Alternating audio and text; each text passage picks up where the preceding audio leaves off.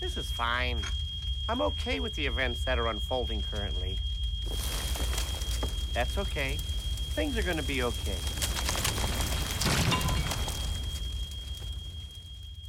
Sakic fakes it, takes it, scores! Joe Sakic! Sidney Varlamov. What a brilliant goal by Nathan McKinnon! And after 22 years, Raymond Mark! Good morning, good afternoon, or good evening. I'm Steph, and you're locked into the April 1st edition of Burgundy Radio, the Avalanche podcast with plenty of foolishness, but no fooling. Coming up on the show, the Avalanche have exactly 1 week to fight into the playoffs, and it's against the teams they're fighting to get there. Plus some really bad news on the injury front today, but before we put the whoosh, I'm here with your disembodied voices for the week. Joining us, as always, is Earl. What's up, Earl? Hello, friends. Back again after missing a week last week with some kind of flu. I believe maybe a Vegas flu is Jackie. Hey, Tiger Vixen. Hello, I'm back. And also joining us for the first time in a while is Rudo. What's going on? Hey, good to be back as well. The Avalanche did the absolute bare minimum necessary to stay in the playoff race this week, beginning on Monday with a 4-1 loss in Vegas to the Aces. Erik Johnson scores your only goal in that one, as Marc-Andre Fleury was absolutely unbeatable, and it took an incomprehensible goalie interference review going the Avs' way to even get that one. Then on Wednesday, the Avs came home and just crapped the bed as hard as possible, giving up 2 to the Philadelphia Flyers in the first period and never catching up from there. Long Beach native Matt Nieto with the lone Avs tally. Andrew Hammond was in net for the Avs in this one, and he was honestly okay, not really the problem, I thought. More on that in a minute. The second goal he's going to want back, but at the other end, cold Peter Mrazek kind of went off in the third period after Neuwirth left the game, having re-injured something. Then on Friday, with their backs against the wall, Avs win 5-0 over the Chicago Blackhawks, who live in a dumpster by the lake, I've heard. Sven Andrighetto scores a pair, Mikko Rantanen gets one, and Tyson's Barry and Jost both get on the board. And that's where the party stops, because Semyon Varlamov was only able to complete 53 minutes of this shutout. Tomas Jurko came in and fell really strangely, landed pretty much square on Varley's leg. The leg whipped around. He left the ice in obvious pain. Today the team announced he's done for the year. I think it was groin was the last thing I saw, but wouldn't be that surprising given the hit he took. Colorado also played this game with no Erik Johnson, who it was revealed today has fractured his kneecap, and he's gone for 6 weeks, assuming some miracle even keeps the Avs in it that long. Oh boy. So how screwed is this team right now? Nah, see, I blame all of you on the Discord. You guys had all that negative energy flowing last night, and this is the result. I don't know. I was trying to be positive, 8 minutes in, I was like, you guys are calling this season just because the shot attempts are 22-8 at this point. And they came back and won pretty handily. I said wait through the Anaheim game before you get the coughing out. Well, it's definitely worth noting how bad that Chicago game started. Like, it wasn't a 5-0 game from the start. Yeah. No, the first 15 minutes were just brutal. But they didn't get scored on, and they ended up scoring 5 goals from there on in. The emotionless Bednar did yell at them, and they seemed to kind of get a kick in their pants after that. Well, I don't even think it was that. I honestly think it was Andrighetto, like straight up. He was someone that they could put in their depth that could actually score a goal. And when McRantiskog, as of late, they did get a couple points eventually in that Chicago game, but they haven't been putting the team straight up on their back recently. So when you get someone like that and energize your depth a little bit, all of a sudden everyone loosens up and it becomes a lot easier. Yeah, that was a pretty cool sequence because, all right, Landy's drive to the net where he got tripped by the goalie, that was a good, solid, energetic play, and that got them the power play. And then the power play 1 unit comes on, and they were moving more than they were against Philly, granted, but they still weren't developing much. And then power play 2 comes on. Sam passes it to Andrighetto, and Andrighetto takes it basically coast to coast and through 3 defenders and shoots it. It was a kind of a lull goal, but it happened, and he willed it And I think from them, that really started the energy rolling, because from then on, they basically dominated the game until it was out of hand. The shot itself going in was a little bit LOL, but the play was, there's nothing. Yeah. Like, that was a good play. That was an amazing play. I mean, the shot, that's not really an NHL goal, but. I mean, that's not really an NHL goaltender, so. Right. Womp womp. Yeah, so, I mean, I think that was sort of, a great icebreaker, and they got more confident. The power play, they went 3 for 3 last night. I mean, after just looking awful for several games in a row. And they had a lot of success against Chicago, especially on the power play in the past. So yeah. The Blackhawks feed showed a little graphic before the first power play goal that said Colorado are 5 for 11 against Chicago on the power play this season, and somehow it got worse. Yeah, they are now 8 for 14. Yeah. I mean, yeah, I think in some ways it's kind of a nod to, we have to remember just how young this team is and how important just having confidence is for them, especially in big games. When Andrew Ghetto scores that goal and all of a sudden everyone comes out in the second period super loose, and then Varley makes a couple of big saves behind them and they're just freewheeling, they're a completely different team than when they're so tight that they can't even put it on net half the time. It's night and day. Yeah, I mean, go ahead. Let's look back to the third period of the Philadelphia game, where in the second half of the period, they outshot them in attempts 29-1, but they only got 7 of those on net, and obviously didn't score. And that's got to be extremely frustrating, because they want to get in the playoffs very badly, and they want to play well, and they want to score goals. And being frustrated by Mrazek like that, I mean, 29 shot attempts, that's just ridiculous. I mean, if you break it down to a rate, it was like 179 shots per 60 in that final stretch. And that's so deflating when you're doing everything you're supposed to except getting the puck into the net. And then Sven finally breaks it, and then it just seemed like everyone loosened up, like Rudo said, and good things started to happen. And I think the confidence thing is a big part of it, because you always hear complaints like, is it effort? Is it focus? Is it want to? You even hear like lazy and, just all these things. And it's like, there's no way that they don't want it as bad as possible. God, that pisses me off. That argument has to die. Oh, well, obviously the Flyers are more hungry than the Avalanche.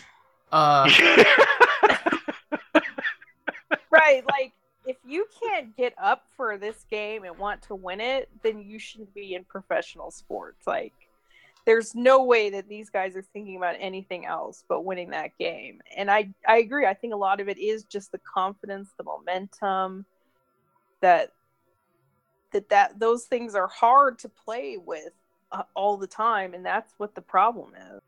And I saw the exact same thing that you guys saw. Like, as soon as the goals finally started to come, especially in the third period against Chicago, like, oh, we're getting all our goals out at a time when at garbage time, when it doesn't matter. Like, the team needed literally anything to break out of this hyper stress that they've had going on. They needed to have some fun just playing hockey again. And that's absolutely what they needed. Thank you, Chicago, for allowing a defense or a goal on the power play through some lull goaltending, and through some lull defending, Duncan Keith, and just like the Avalanche roll from there. That was very helpful for the following week. Yeah, I couldn't agree more. Excuse me. That third period was taking this team from basically being in a panic down the stretch to reminding them that, oh, right, we can do this. Yeah, I mean, Coach Bednar has a very tough job right now, especially with all the young players. But even with, a lot of the players that have been around for a while haven't been in this situation much. They're probably more scarred. Like the young players are used to success. The older players are more scarred from the memories of last year or just several years of past failures. And coach has to sort of, when the team is sort of swaying towards fear rather than excitement, he has to be able to sort of bring everyone back away from fear and sort of into a more excitement motivated state rather than, a fear playing for your life kind of state. And, that's really tough. And without obviously being in the room and being part of the team, I think what he's said, I think he's done a good job. I've kind of liked Bednar's message and just what he's said the last few weeks and months, even if you want to take it that far back. I think he does kind of toe the line there in the middle. And this is, I think, where it helps that he has been successful, and particularly with young players. Yeah, he seems to. It's hard to classify him. Like, you sort of say that Patrick was a player's coach, and and then you have sort of a hard ass type coach, like the Mike Keenan archetype. And I don't think Bednar fits into either of those. I think he can play either role as he needs to, and he's able to use both the carrot and the stick to get these guys going. But it just, it all comes down to knowing what's right at the right time.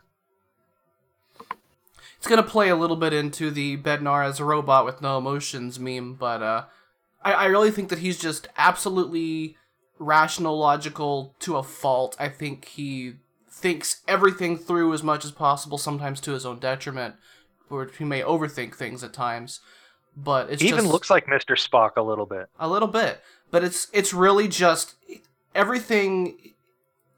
He doesn't try to do things through the emotional angle that you would see someone like Patrick Waugh take, trying to lead the team through his own emotional engagement. With Bednar, it's what do we need to do, why do we need to do it, how do we do it. And yeah. I think even McKinnon said that he likes Bednar's even keel disposition, and it helps him because he felt like he's been emotional in the past. Yeah, we need to put the whole idea that Bednar doesn't have the room and can't get these guys fired up for games. That's just that doesn't follow with what you see the Avs put out there every night. And we even saw yesterday. I mean, he took the time out and he said what he needed to say. It's not like he just stood there and watched it happen. He does what he needs to do. It's just not in the makes headlines kind of way that I think some people are looking for. The one thing I will say, just to get the other side a little bit for Bednar, is I want to see more in-game adaptation from him. We saw it against Vegas a lot, where they played really aggressive on the power play to cut off the drop pass. And when the Avs didn't have that option, they kind of just, that was it. They had nothing else to go to. I think that'll be Bednar's next step, next year. I think being able to, maybe when he has a better handle on, what this team is, what they can and can't do going into next year, that he should be able to make maybe more of those strategic changes. You're preaching to the choir here, Rudo. Me and Earl have been going on about that since this podcast had a different name with Ryan Murphy. Yeah. In-game adjustments have been sort of the Achilles heel for the Avs. I'd say going back to going back to at least Sacco and probably all the way back to Q. And it's just if you don't have the options, if you don't have a multitude of strategies to fall back on, then this is sort of what, this is what you get. You don't have the option of really adjusting much inside the game. And I've said this a bunch of times, but I think there's a lot more to what Jared Bednar wants to do with this team as far as tactics and strategies. And he's sort of waiting for the young guys on the team to sort of catch up with the NHL and sort of grow into what he wants to do. Yeah, that's sort of the other side of this, is he's got a fairly limited roster, and he needs to use them in the way that they can be successful. He may not have just a wealth of different strategies he can employ right now, although I would like to see them employ a forecheck. Yeah. Yeah. Any forecheck. Just something. It's And some neutral zone defense would be nice. It's weird because he definitely seems to like hedge his bets a little bit, right? Because he seems to really like a player like Gabe Bork, but Gabe Bork is what he is, you know. He's not gonna do much more than chase the puck around a lot most of the time. So he kind of seems to opt at times for the more steady hands over the maybe riskier but higher ceiling kind of guy. So I agree, you know, once those younger guys get a little bit more under them and stuff like that, I think we'll see that open up options for him. Well, Yeah. and I think that goes back to last year and the early part of this year, even when what was killing them were odd man rushes against. And I think when you see sort of when he employs a strategy that looks limited, you can sort of see like, all right, he's not going for it a little bit more here, because if you did, you'd be opening up yourself to a little bit more of the odd man rush situations. And I think that's why they don't have a more aggressive forecheck and why their neutral zone defense is sort of flaccid. Just trying to be too safe. It's risk aversion in that situation, you know. They have to limit risk when they have so many rookies on the roster. And I know, you know, they're supposed to be learning and everything like that, but it's just you can't force feed some things to rookie players, and they'll be able to learn it over the summer and into next year and stuff. It's just, you know, it's all part of the process that's going on. And doing it this way is part of learning too, is saying no, you cannot do those other things Yeah. that you could get away with in junior because you were just so much better than everyone else. Right. You can't always say like, oh, I can catch that guy, you know, because you can't. Yeah, Unless you, you're and, Nathan McKinnon. and you Yeah. can't just carry the puck in the zone against 4 defenders on your own and get a goal. Sven Anderghetto says, hold my beer. But Yeah. usually. So, we've got 4 games left. Can Jonathan Bernier backstop this team to glory? Yeah, he won 10 in a row.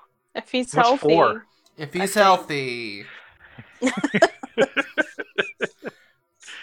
I don't even think it's that hard. Like, even with mediocre goaltending, I think this team is fully capable of beating Anaheim straight up. And if you get off to that start, then anything's possible. You heard it here first. Goaltending in the NHL is easy. Rudo 2018. Well, we're asking for average at least. Though. Yeah, average goaltending. I think the schedule actually works out really well for the Avs because basically the biggest game is tomorrow, and however that goes really determines how big the rest of the games are. Right. Because the Ducks are the most vulnerable, and they've been beaten by the Avs twice this year. Yeah, and So- we're gonna get to schedules in a minute, so try not to go too far into the details on that one. We're gonna get to that. But they're, you know, that's Jonathan Bernier's old team. So I think I forget who won the first game. I think it was Varley, but he definitely won the second one. So he's a good guy to have going into that game. I almost want to say Bernier played the first one because it was his old team. Yeah, he might have played both. Yeah. So I'm gonna go check while y'all do whatever you're gonna do. But I think it's possible. I mean, Bernier definitely has been a big part of the reason why they're in this position. So I hope he's good to go. He's healthy. I think it helped he got in the game at least. I think Yeah. it's good to know you've seen some shots and been in a real game, and it helps you feel more ready. But they're Well, going to have a back-to-back coming up, I assume. And Bernier Hammond will just was play it. more than adequate against Philadelphia. So Yeah, I'm not. It's not like we're going to be throwing out Ida Kallio or Spencer Martin or something like that. You know, we've got 2 goalies that have played good games in the NHL recently. And obviously injuries are never ideal, right? But the Avs, multiple times this year, we've seen a key piece get injured, and then the Avs have a surge where everyone knows they have to pick up the slack a little bit, and it's a whole team effort to get it done. Yeah, I loved the response from the defense last night. I mean, you look at the usage, and yeah. I mean, it's like usually you look at on the shift chart, you look at the defense, and it looks like a punch card. And last night it was all 2x2. I mean, it's like Barry and Z were together the whole game. Nemo and Sam were together the whole game. Warsofsky and Alt were together the whole game. And it really, I think that steadiness really helped them. So Bernier did play both games against Anaheim, although in the first one, Anaheim only managed 18 shots on goal. Kind of forgot about that beatdown. That was a beatdown. Anaheim was real bad at the start of the year. Yeah. They had 85 injuries. I totally forgot about that game. The Avalanche outshot them 39-18. What a team. But I completely agree about the defense, and it's not to say that like Warsofsky or whoever is gonna be in the lineup instead of EJ is like a positive thing, but it just works so much better when they have sensible pairs that make sense. And I think Warsofsky and Alt were good for a third pair. And I think Girard plays better when he plays more like 18 to 20 minutes. He did really well last night. I think he does better when he knows who the hell his partner is. Sam was fantastic last night. I mean, he was 56% Corsi. Yeah, it was like second on the team. And I looked, he had first only defenseman.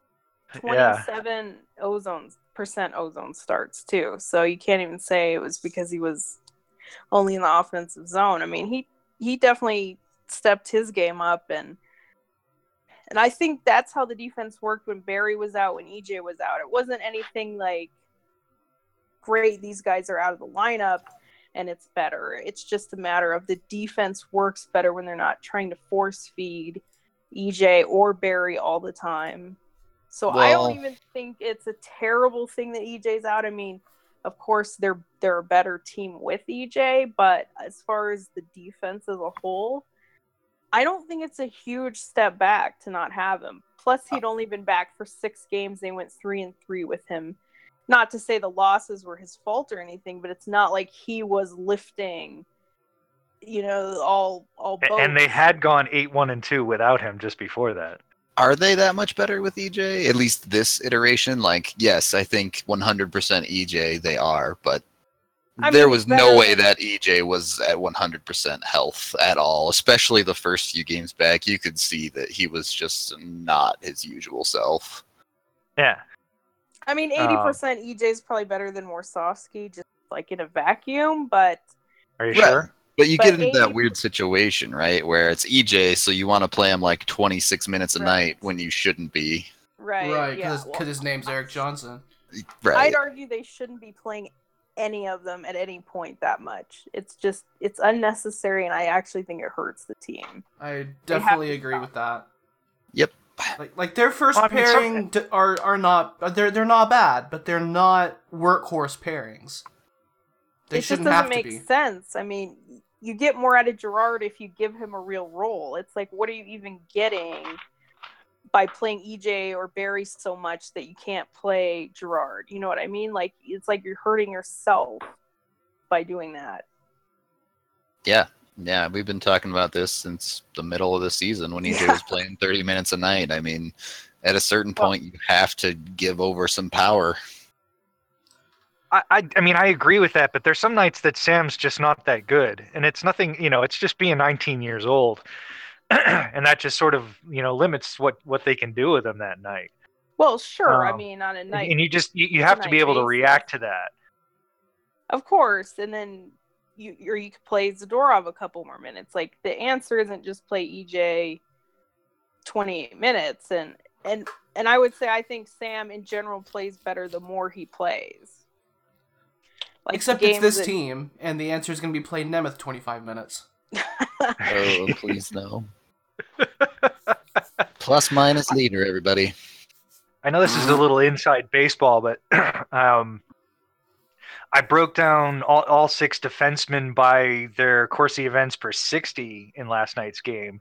It was really interesting that Barry and Zadorov were both in around 160, and they were around 45% Corsi.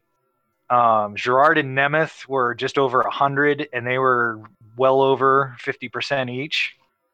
And then the bottom pair was they're pretty low event, and neither were that great. Warsofsky benefited actually from a couple shifts he had with Sam in the middle there somewhere. But I think that was interesting because it looked like Girard and Nemeth were in sort of a sweet spot where they weren't super high event, but they were controlling play really well. And it looked like Barry and Z were super high event, like incredibly high event, and they weren't. I don't think Girard ever is high event. I mean, maybe there's a game here or there, but he's not like always Barry, no. low event. Barry's high event every game. Yeah. And Z is always higher event than you think. Like he was, you know, he's not he's afraid more to high carry event. it in. Yeah. Yeah. There was a moment last night where Tyson Barrie made a pass from the goal line to the other blue line to Zadorov. Yeah, that was awesome. And I was like, that was a great pass to what? Your defensive partner 180 feet away? But it's interesting. Like, if we're doing deep statistical dives, there's a lot of data that I've been looking at the entries and exits that Girard is already on par, if not better, of a puck mover than Tyson Barrie. And granted, that doesn't account for quality of competition. Girard definitely is sheltered a good bit more, but still, it's really exciting numbers to see. Yeah.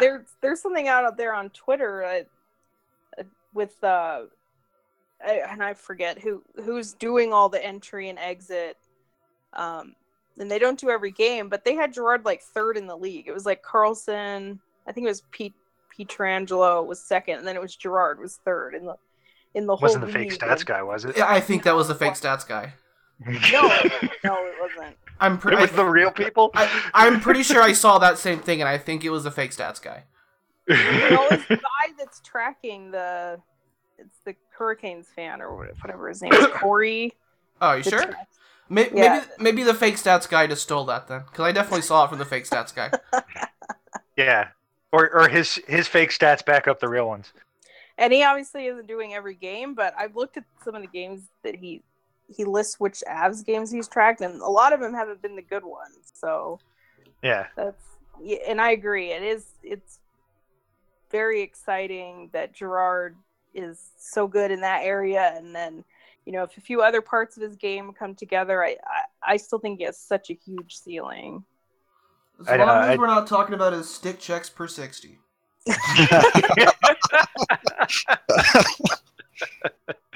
I'm curious. I would love to know, but there's nowhere to look that up. No. So we'll just have to wait till they come out. There's a black box to trust, and that's it. Yeah. I've said this a lot, but 3 years from now, you just can't even imagine what Girard's going to be like. It was pretty exciting. So, sounds like the consensus around the room is that the injuries are rough, but definitely not debilitating. I agree. Yeah. I think it'd be worse to lose. Maybe some others, especially since we've lived without Varley and EJ before. I think it's not uncharted waters here.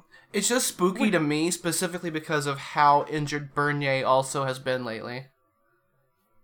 We've lived without Mac too, and that's something that I wanted to bring up for like a later podcast after the season. Is it seems like the Avs are so much more resilient this year. I mean, last year they basically tanked as soon as EJ and Varley got hurt, but this year the same things are happening, but it's not really affecting them all that much. Do you think it's depth, or do you think it's just confidence that I don't know. That's why I'm saying it's something we really should look at sort of for an off-season podcast and really take it down and see why and what's happening when those things happen this year as opposed to last. Sure, we'll look at that for a postseason wrap pod. Yeah, it's for the short term of the rest of the season. I don't think it's that concerning, but if we're taking a longer scope out, looking at the repetition of Johnson and Barley continuing to not be able to stay healthy, even if it is unfortunate circumstance, that's becoming an issue. Yeah. And both these are traumas. So, I mean, Varley obviously, all right, it's a groin. It's the same area he's had difficulties with. But this wasn't just sort of in the course of play, he destroyed his groin again. I mean, this was something that happened to him that wasn't really goalie related. I mean, so this is more bad luck, but it is concerning for sure. So, let's go ahead and look at the week that they have left of the season to try to make something happen without those two really important pieces. This is where the playoff race stands right now. Minnesota is third in the Central, and San Jose is second in the Pacific, and they're basically out of reach, and Dallas is a really distant 10th. So one of LA or Anaheim are getting in at third in the Pacific. LA have 94 points with 3 games remaining, and Anaheim have 93 with 4 games remaining after the worst possible outcome in their game last night. Whichever of them ends up in the wild card hunt are fighting for one of 2 spots, with St. Louis, who have 92 points with 5 games remaining, and Colorado, who have 92 points with 4 games remaining. So we're going to dive into everyone's schedules in a minute, but before we do, let's make gut predictions. Do the Avalanche make the playoffs? Yes. Yes. No. I am with Team No here. Okay. I can't live my life like that. It's going to be so close, though. I don't think they're going to, tank the last 4 games or anything like that. It might come down to a freaking tiebreaker or something. It's going to be that close. It could, and that's why the last game against St. Louis is so frustrating, because they're tied in points and they're tied in row. So yeah. St. Louis are going to pretty much have the head-to-head. We've been banking this no goal that should have been a goal all season for this last game. Everyone's going to be so mad. And with that, I understand it's 1 game, 1 point, 1 goal, whatever, over a whole season. You can't just focus on that. They lost to Buffalo, they lost to Arizona, but every team loses. You could look up all of these teams and they lost stupid games that they shouldn't have. But when the league actually has to issue an apology that a goal didn't count that should have counted, which would have probably given at least the Avs a point. I don't know if they would have won the game, but a point. And if 1 point is all that was needed for them to make the playoffs, that is going to be pretty tough to swallow. That goal shouldn't have counted is the thing, though. They blew the call, correcting the call they missed in the first place. Well, I guess that's one way to feel better about it. That's the NHL. They won't need it. It's fine. They won't need it. Good old NHL. So, of the principals, Los Angeles have the fewest games remaining. They are against Colorado, Minnesota, and Dallas, all at home, all rested. Yeah, I've pretty much written off LA as getting in at this point. But the funny thing is, regardless of what happens with the Avs and Anaheim game, the Avs will play LA next, and if they beat LA, they will be tied with them. Yeah, LA is actually the most vulnerable if the Avs win out. If the Avs beat the Ducks, Kings, and Blues, the best LA can get is 98. The Ducks can get 99, and the Blues can get 100. Do any of us actually see us beating LA on the second half of a back-to-back, though? No. I don't know. I mean... No. I could see something crazy, they lose to the Ducks, and we all think, all right, close it up, that was it. And then they'll go out and beat LA, and then we'll be tied. I just don't think it's going to be over until the very end.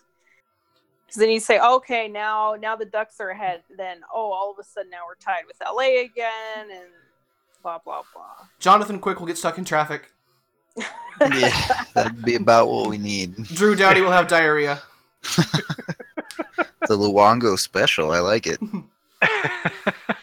And Jeff Carter will find himself mysteriously, literally stapled to the bench. It's, what you have to hope for is that the confidence from last night is something that sort of rekindles the fire of the Avalanche confidence rather than sort of playing scared and conservative. And I think if they play the way that they had been before the first Kings game that they lost Brazil, in a way, I think they it can almost win out. helps that they got beat so bad by LA because I think it'll tend more towards an opposite. Not that we'll beat up on LA, but just that I think maybe we'll get some more bounces. You know, I think it's gonna be a close game, but I think it's definitely a game that the Avs could win. Yeah, maybe Mac's the one that scores 4 goals and wins the Hart this time. We'll call that one the OT loss, because looking at all the projections right now, 97 points is like the line that you're very, very likely to get. In 96, you have like roughly a 50% chance in or out for the Avs. At 97, it's like a 90% chance they're in the playoffs. So I'll give them the OT loss against the Kings on the second half of the back-to-back. It would be their 9th OT loss of the season. Still way behind the Ducks. Way behind the Ducks. There is one team with more OT losses than the Ducks in the playoffs. That is the Philadelphia Flyers, who are 39, 25, and 14.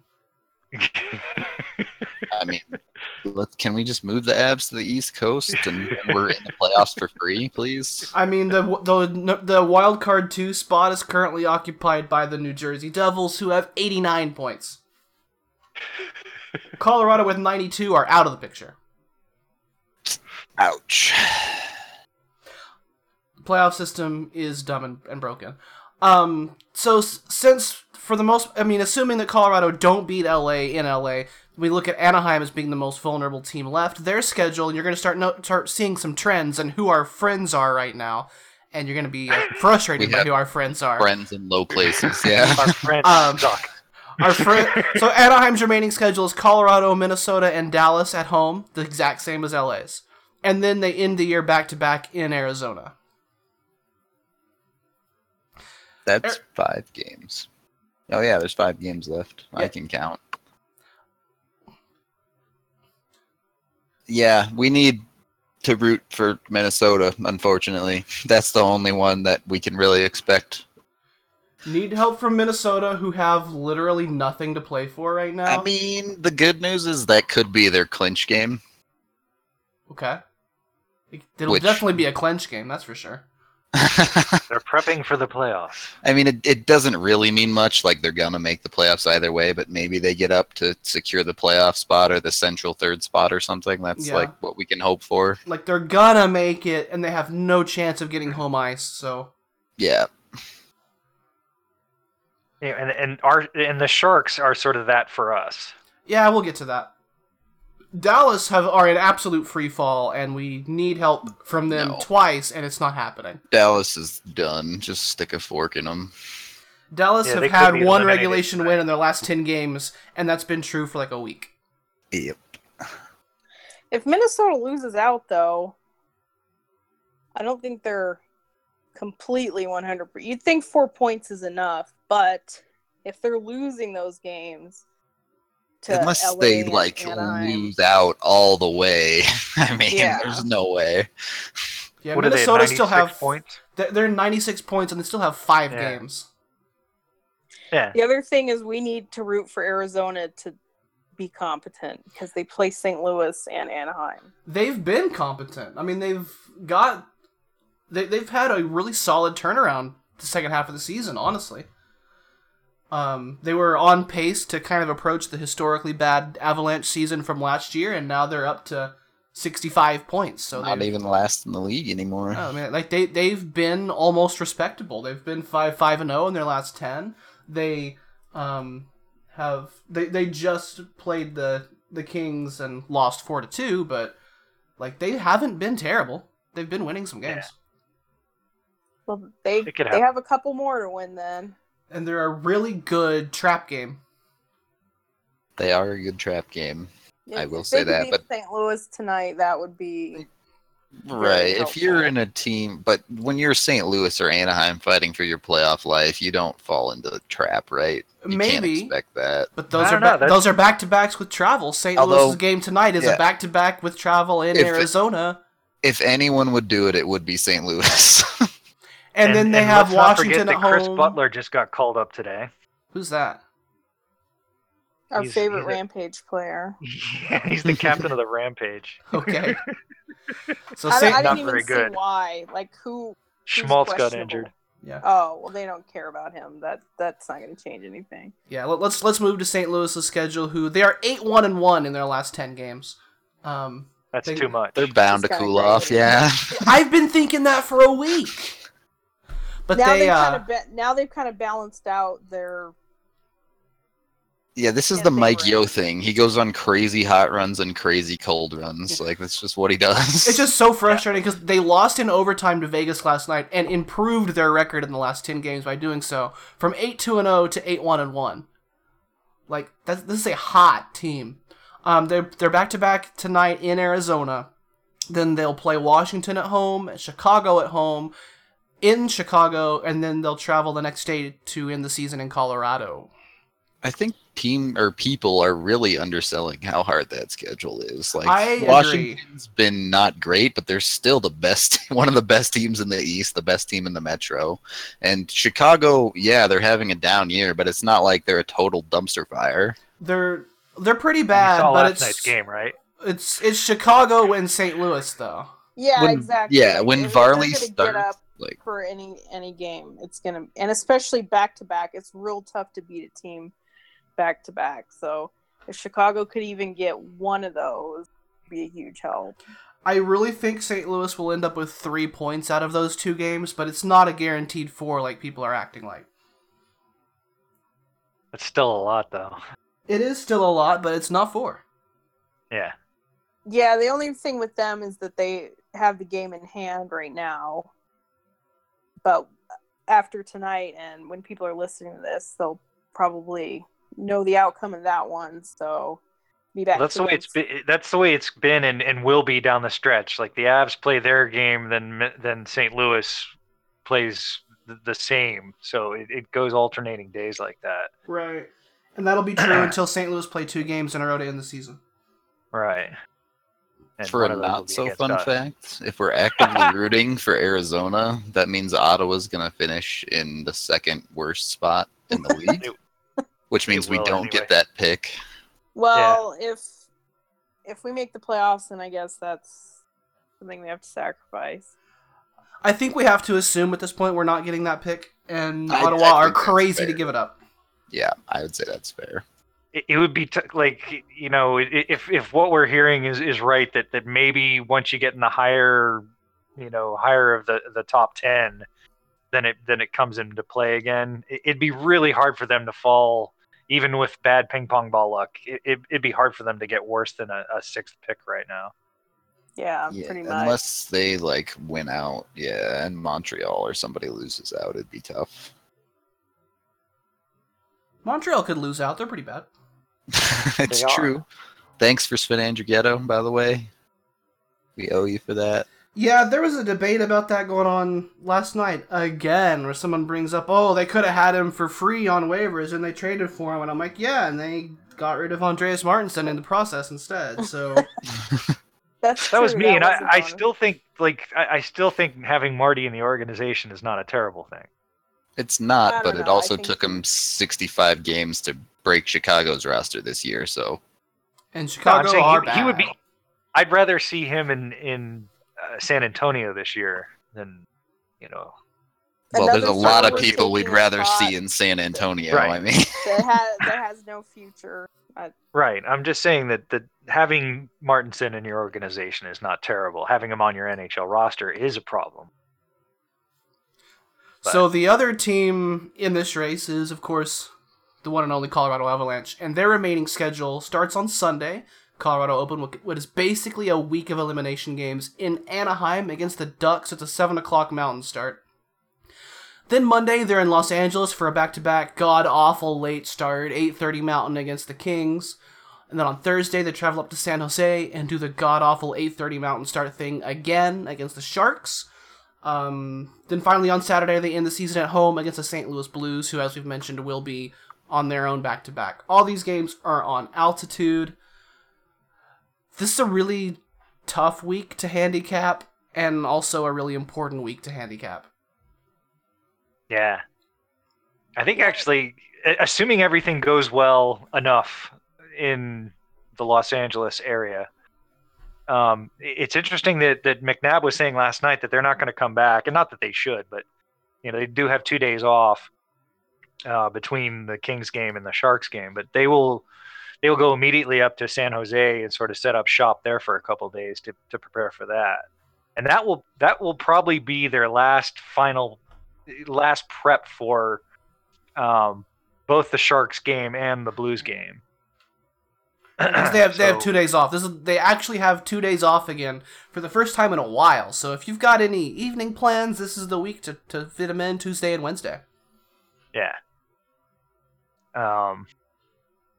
So I think that's kind of key, and that's sort of nice that they're going to be away from Denver. They're not going to have, I know Dater's going to be there, and there'll probably be a couple other, Avalanche people following them around. But it's not going to be like being in Denver where, you're sort of going to be assaulted by media constantly after every practice and everything. So they're kind of sequestered there, and that could help out a lot. It's, the more I look at it, I'm actually getting more and more confident. Because originally I had it as, all right, Anaheim and St. Louis are must-wins. I gave the OT loss against LA, but the Sharks are a totally beatable team as well. Yeah. The Sharks are a good team playing good hockey, but they're not going to have anything left to play for at that point. Right. Exactly. They'll probably be resting players. They haven't clinched yet, but they're very close. And they have clinch by default by then, I think. And they have pretty much no chance of falling out of home ice, so yeah. They'll have literally nothing left to play for. They'll be resting bodies. That's a very winnable game. Yeah. I think all the games are winnable. It's just a matter of they basically need to win 3 of them. Well, it is worth noting that if they win out, they are in no matter what, right? The Avs don't need any help to get into the playoffs in theory. Yeah, if they win out, let's see. If they win out, Los Angeles will be the team that's out, I think. It depends on if Anaheim sucks or not, but one of LA and Anaheim are well, Anaheim probably does out. suck. But how much? Because if Colorado went out, then LA are in the most trouble, assuming that none of those games are overtime wins, which they could be.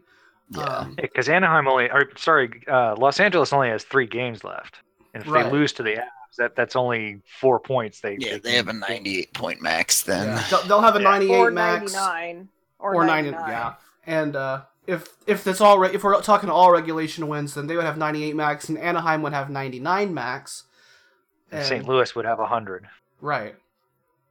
Assuming every other team wins all their games, because they don't play each other anymore. The game last night between LA and Anaheim was the last time they play each other.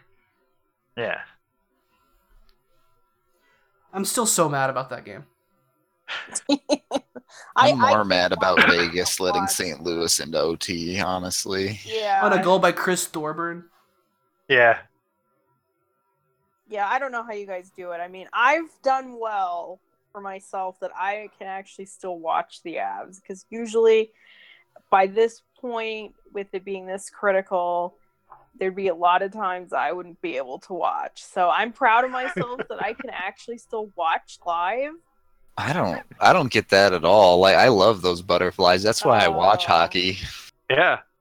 No. So I don't really pay that much attention to these other teams' games when they're on. I'll throw them up on my second screen while I'm playing a game, and I'll just kind of listen more than anything else. Win. That's the thing. I was in Vegas when Anaheim beat the Oilers. I actually went to the sports book to watch that overtime, and it just pissed me off so much. Like, it's not a good thing. All these teams ever do is win.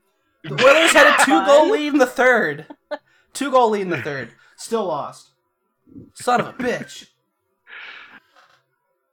That was pretty bad. Colorado can get no help. Even Against when the teams that Arizona. should not be helping them are in a position to do it, they blow it. Arizona, Minnesota, and Dallas can be our help.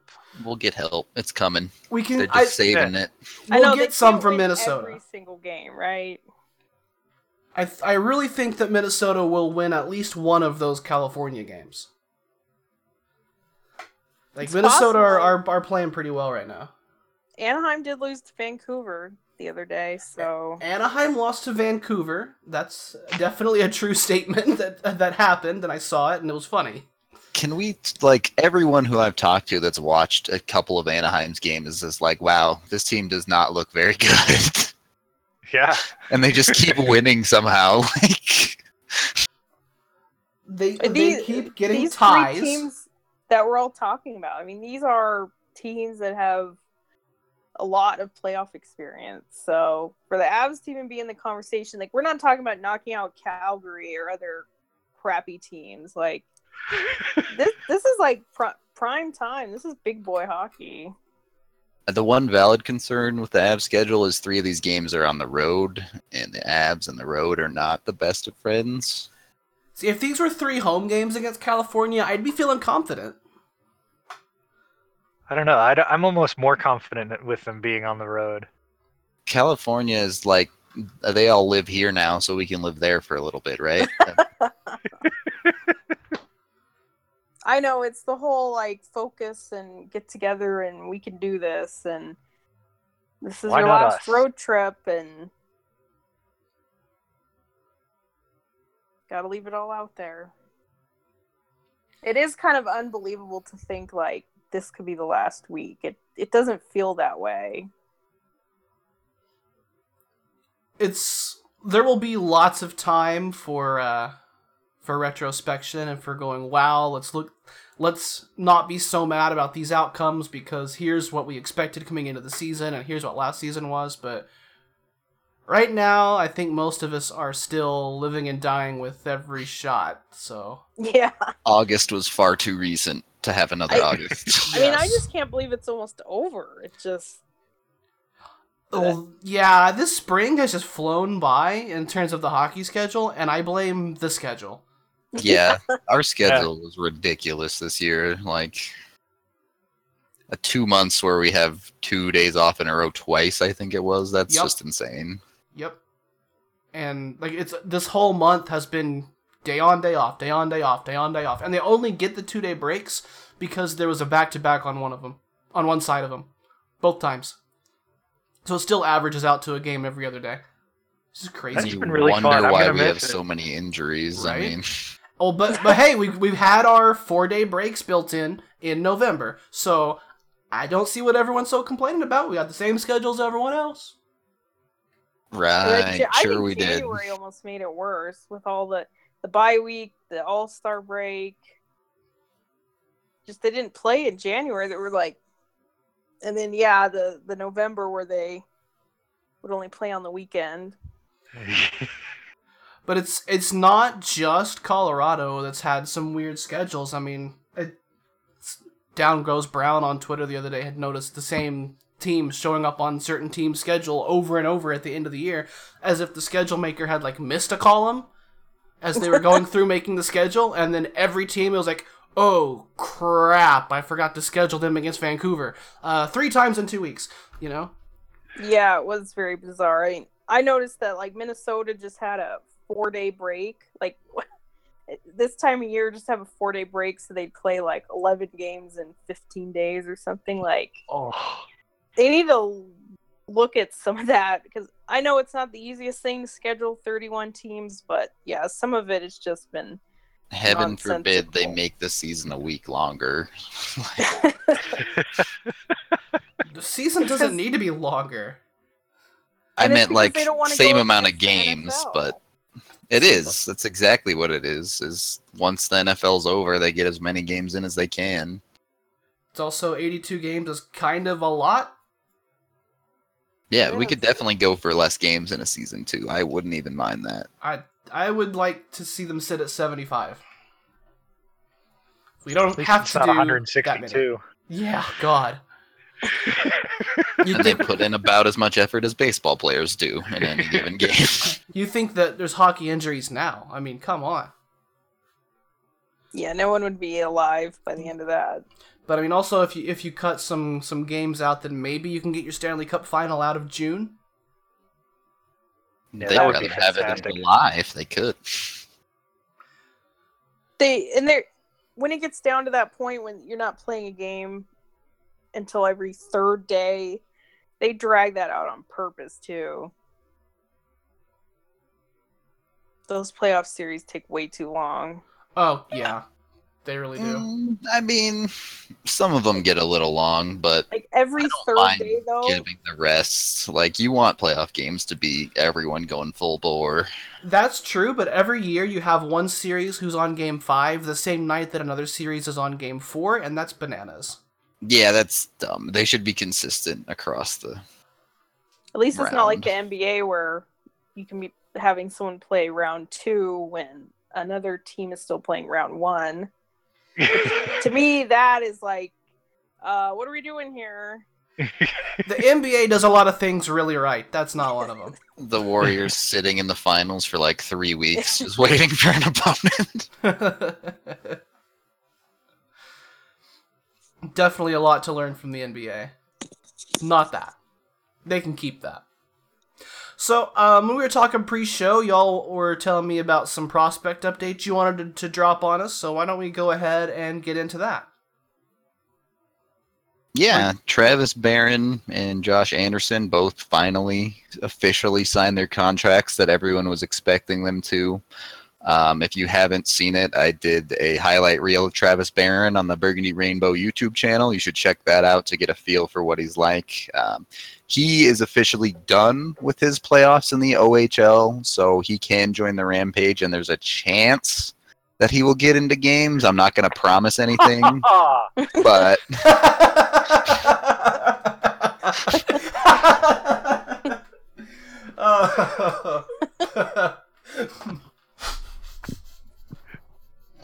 that pretty much sums it up pretty well. So Yeah, the Rampage just are not for playing prospects. That's all. Yeah. I'm real happy about both. I was really skeptical about Josh Anderson after training camp and whatnot, but just from the little I've been able to watch him this year, he's done what he needed to do to earn a contract, and it's nice to see that. Yeah. Barron, I'm really looking forward to. A lot of people look at him as sort of just a grinder, 7th round pick. It's nice to get a guy that you want to sign, but he just seems to have something that sort of, I don't want to liken him to Gabriel Bork, but it's just sort of that mentality that he's going to probably stick to it until he gets into the NHL. Yeah, I'm super happy about it too. It's nice they finally got it over with. I think, I've always complained how long it takes them to do it, and I know the argument is, what difference does it make? What does it matter? But every guy that signs, they mention how much it had been weighing on their mind, and I saw something from Barron that said the same thing. And I just don't think that's fair to do to guys during their playoff run when they have enough on their mind. But I am glad that it's out of the way, at least as far as now we don't have to wonder, do they need to sign in order to do the ATO and this and that. So at least, that takes kind of that level of drama out of it. And hopefully Barron will show up in San Antonio and we'll follow his progress, even if it's just in practice. Yep. Adam Werner's there too. If anyone hasn't heard, he signed an ATO after his season finished in Sweden. And we're not sure if he's ever going to get in a game, but it's exciting that he's at least in the organization right now. And if he does play, we will definitely have things to say about that. And yeah, for I'd like to. Sorry, go I'd ahead. like to see Werner play, but it doesn't seem like guys that are on ATOs that haven't signed NHL contracts end up playing. Unless they're Blues players. Yeah. But yeah, just historically with the Avs over the past few years, I think Troy Burke was the last guy that was a draftee of theirs that signed an ATO without an NHL contract and actually played. I think Boykov got a game, maybe, but no, I agree with you. I just think with Werner, like let's say like Nick Henry shows up, like I totally understand they're probably not going to play him, or they're not going to play Werner over Husso when they're trying to make the playoffs. But I think if you have Werner there, you want to see what he looks like. Like I think they need to see him play in a game in North America. Like I just think that'd be such a missed opportunity. Like that's what he's there for, not just to practice. But if you care at all about development and planning for the future, you need to see what this guy looks like in a game. Yeah, and he, with where he was in the Swedish league and in the Allsvenskan last year, he wasn't able to attend training camp. So they really haven't seen him in a couple of years. So it really behooves the Avs to get him into a game, even if it's only like for a third period or something like that. Yeah, I so mean, hopefully... I'm sure they have scouts who've seen him in Sweden, but they haven't seen him on the NHL ice. Yeah. Yeah, just in their organization in a game. So hopefully, when they get down to the last weekend or whatever, that they can. And they have a 3-3 in their last weekend, so they probably really should get him. He'll be the starter games by then when the Blues call up Husso and we need Martin back. It'll be fine. Yeah, when Husso beats us on Sunday or Saturday, whatever day that game is. Werner will be starting for the Rampage and they'll ice 15 skaters in a game where it's win and you're in the playoffs. Yeah. And that makes 4 guys that have signed for next year, plus Werner on his ATO, and we don't know where that's going to end up. But there's another guy that could sign that we haven't really heard much from over the past couple of weeks, and that's Cale Makar. And I think that could happen. I'm still confident that there's a chance it could happen, that he might just sort of be caging his bets with returning to University of Massachusetts next fall. I mean, there's still a number of NCAA guys that could still sign this offseason. Even for us, yeah. Yeah, even like Bowers and Smirnov and Morrison all are possible signees. Yeah. Right. Like these guys could sign during the summer at any point. But it's just kind of, you see all these players signing in the league like this was the week of the signing, especially the college guys, because to get guys into NHL games. And I still think if you're serious about signing Makar, you basically got to offer him NHL games right now, but that's clearly not on the table. So then I guess I understand that there's no way you could play Cale Makar in a game like that. I wouldn't want that for Cale Makar. I mean, to put him in a situation where, like, your season's over if you lose the game. I mean, what if he was the guy that lost the game 4-3 on a bad defensive play and the season was over? I mean, that's just not a situation you want to put. I mean, Warsawski or Alt could do that. Yeah, because you could jettison those guys. Yeah, those aren't the future of your defensive core. I wouldn't want that for Cale Makar or for the Avalanche right now. You're totally right. The thing with Makar in that role is, like, he did that ride with Hockey Canada where he was the 7th defenseman and played 6 minutes a game. Like, he doesn't need that again. Yeah, I mean, it feels so much like that I understand it would be nice to be able to burn a year of his contract or whatever. But it just, for the expansion draft, it doesn't make any sense, and for the Avs playoff position, it makes no sense. So. Well, Bob McKenzie said that Middlestad's exempt, so yeah, he's in the exact same boat as Makar. So whatever loophole they made up for that, then if Middlestad's fine, then Makar would be fine. Well, the thing with Makar is everyone's on edge about him going back to UMass. Like, we don't need him to necessarily go to the NHL or even the AHL, but we just don't want him back at UMass. But see, the thing is, I don't think he's leaving unless it's the NHL. Like, there's obviously things that he likes about it. Like, he's not going to leave just to go somewhere else. Like, that's his team. Those are the people he played with. Like, those things matter. If you're going to leave that, it's for something greater. That's fair, but Yeah. it's pretty easy to get better than UMass. That's an understatement. Yeah. But so we'll see about what happens with if any of these fellows get into any games. Obviously, Timmons will never lose, and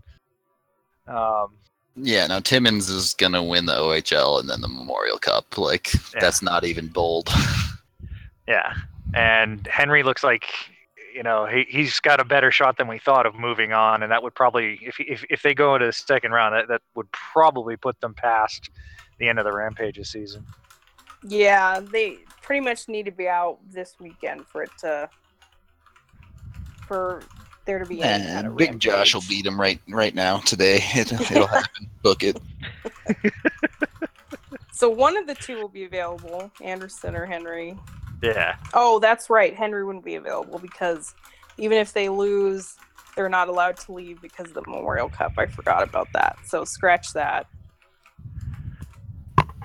So even if they lose, they have to all stay together and practice for 2 months.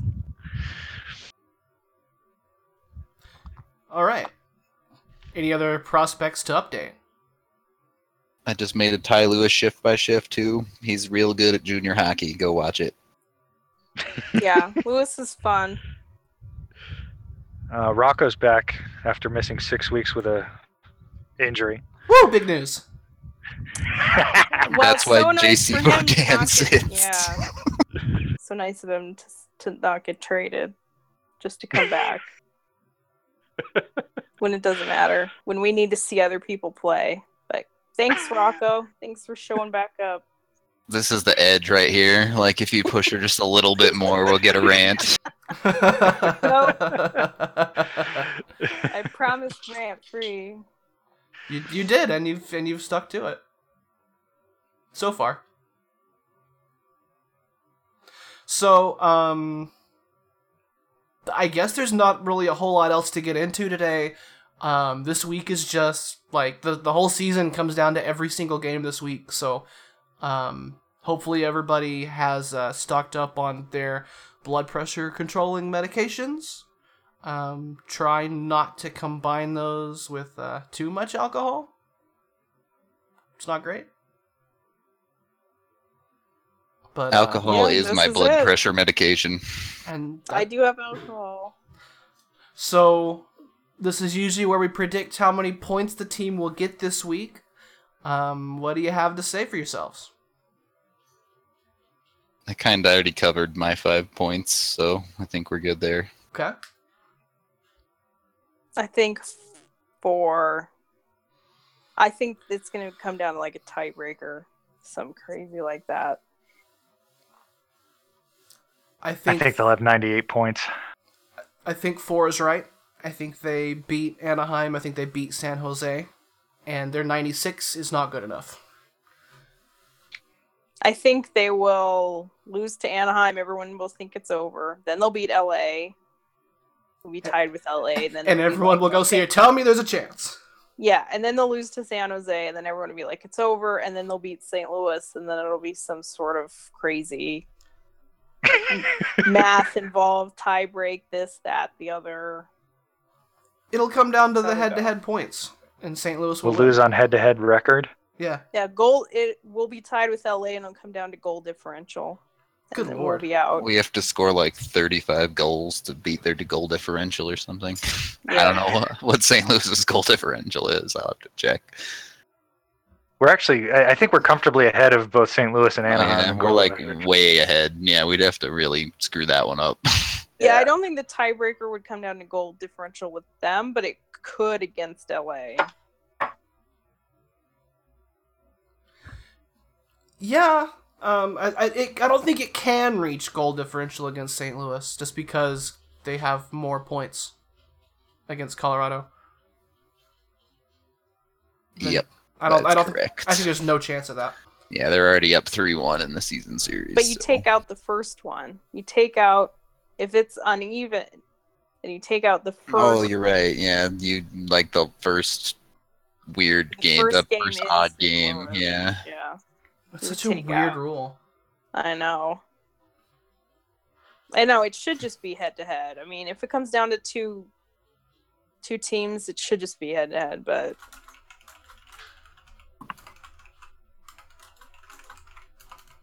it's going to be a hell of a week. yeah. Yep.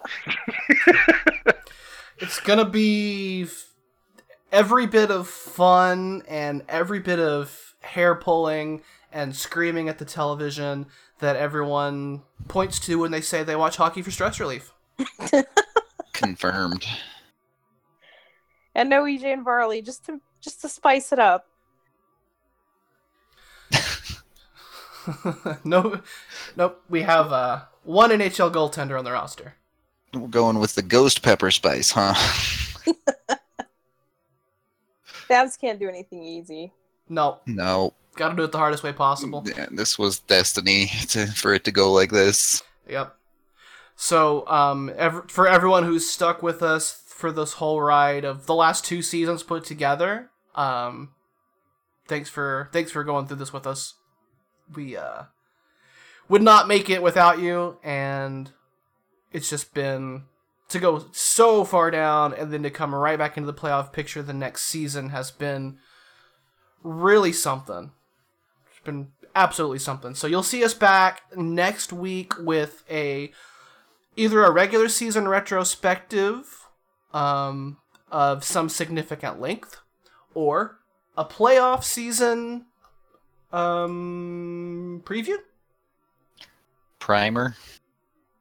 Yeah. Playoff season primer. Fingers crossed. Yeah, we'll go with that. So one or the other, and then if the Avalanche do make the playoffs, so they haven't done that in this show's existence, so I don't really know what we'll do. Just a bunch of incoherent screaming, I imagine. Pretty much, yeah. And I imagine that Earl would probably agree with all of us if he weren't having technical difficulties right now. So I don't know what's going on. I think he was the wind problem, and then it's all dropped out from there. Oh. So, this is it. This is the last week's 4 games left because there has to be a whole lot of games to end things out. It can't end, at a normal pace. It has to be blistering. Whether they get 0 points or 8 points out of this week, you can find out here on SoundCloud at soundcloud.com/BurgundyRadio, or on Mixcloud at mixcloud.com/BurgundyRadio, or in iTunes, or in Google Play Music, or in your favorite RSS-based podcatcher on your mobile device.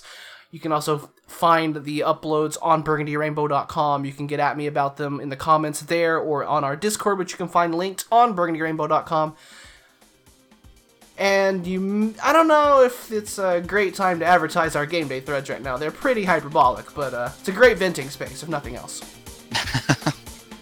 It's gone so fast you can't read it, so it's fine. That's pretty much true. If you do something way out of line, we will call you out for it. But in general, we are just kind of venting, and it's been a mess, but it's been a fun mess. Shout out to the many nicknames of Heckhole. So we will all have our heads up, and we will all be in the dirty areas together. And whatever happens, we will see you all on the other side next week.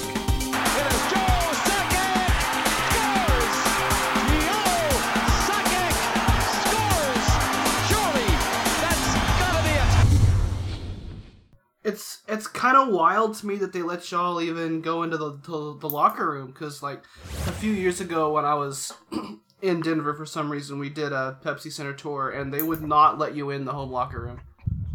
They even said that. Like, I thought it was just part of their spiel, but yeah, no, I know it's not like a typical thing. The guy was like, "Oh, we don't even let people in here."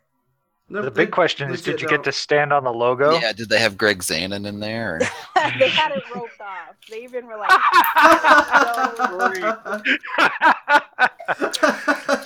"Don't take anything from the lockers, and whatever you do, don't stand on that logo." Actually, yeah, they had it roped off. Yeah, the first ever time I got to go into the Eagles locker room, the one thing they told me was, "Don't step on the logo."